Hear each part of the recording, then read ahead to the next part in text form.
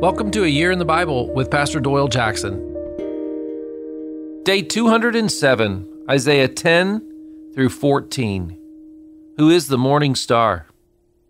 Day 207. Welcome to the prickly side of God's prophetic word. That's right. Sometimes God says more than what he means. Sometimes God has the ability to say multiple things at once. Often like stepping away and looking at a painting from an angle or a distance, the artist's brushstrokes look very different. Recently, I sat on the floor as my grandson played and crawled on my parents' floor.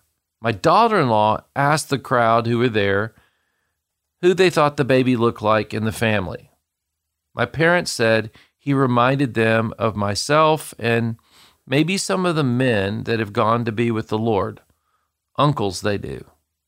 My wife said, well, he's just like his father and his uncle. I sat there quietly because I know he's his own man in the midst of becoming.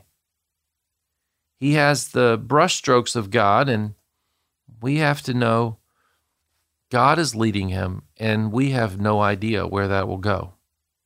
Isaiah 8:11, it says this, "This is what the Lord says to me, with his strong hand upon me." See, God's hand is on this world, and God's hand is on you. God's hand is on me. He has a calling for each and every one of us. We see some things because of our experience and God's mercy in our lives, but prophecy changes as you understand God and life. We see more clearly as we move forward. Isaiah 10 says that God deals with Assyria after he has used them to discipline his people for disobeying him. We begin to see as God's people come home to the land, the question is this of the time of Ezra and Nehemiah, or is it of your and my day? Is it closer to the past 100 years? I lean towards Ezra, but I could be wrong.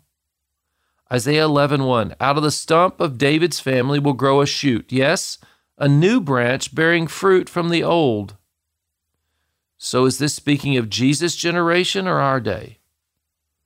When we get to verse 11, it says, in that day the Lord will reach out his hand a second time to bring back the remnant of his people, those who remain in Assyria and northern Egypt, in southern Egypt, Ethiopia, Elam, Babylonia, Hamath, and all the distant coastlands.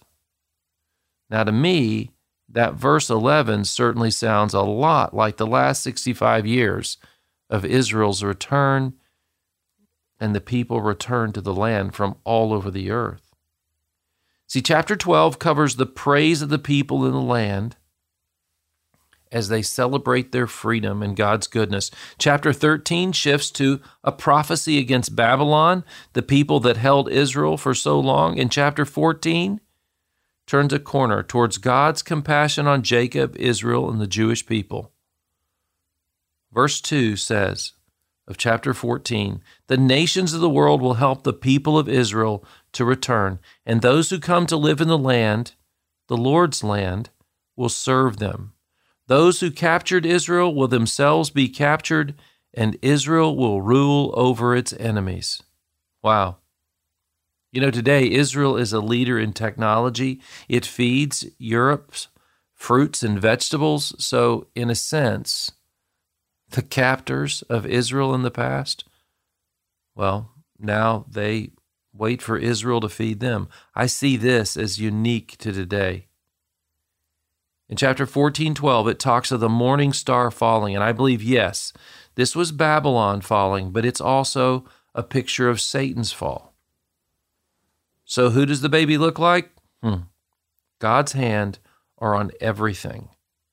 Worship and serve him every day. See the star rise in the morning, and you know this, God's hand's at work. Let's pray. Father, you are so good. May your strong right hand be on my life, on our family, on those we love. Direct us in every way. In Jesus' name, amen. Hey, reading God's Word helps us see clearly. Hey, and let me know how it's going at pastor@tcnd.org.